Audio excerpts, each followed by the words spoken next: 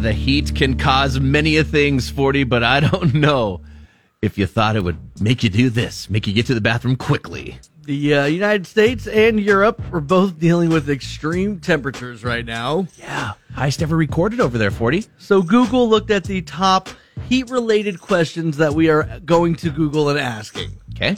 So the number one can heat cause question that we've been Googling this week is, can heat cause diarrhea? I mean, it's something you need to know because in the heat, you need to be hydrated. Diarrhea, it dehydrates you quicker than anything.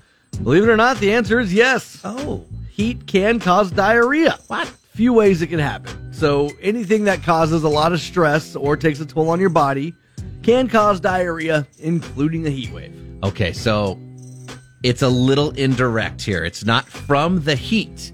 It's from the stress of the heat. That is one way that it could happen. Also, hot weather helps bacteria grow. So things like food poisoning and stomach flus are going to be way more common when it's really hot out as well. Okay, did not know that. So that's another way that it would kind of happen as well. Got it. And a study found that there are more flare-ups linked to inflammatory bowel disease during heat waves as well. Uh-oh. So that's one more way that he can do numbers on your insides. Okay, so it can do it a few different ways here. According to Google, the top 5 questions that we've been asking outside of that one are, can heat cause headaches?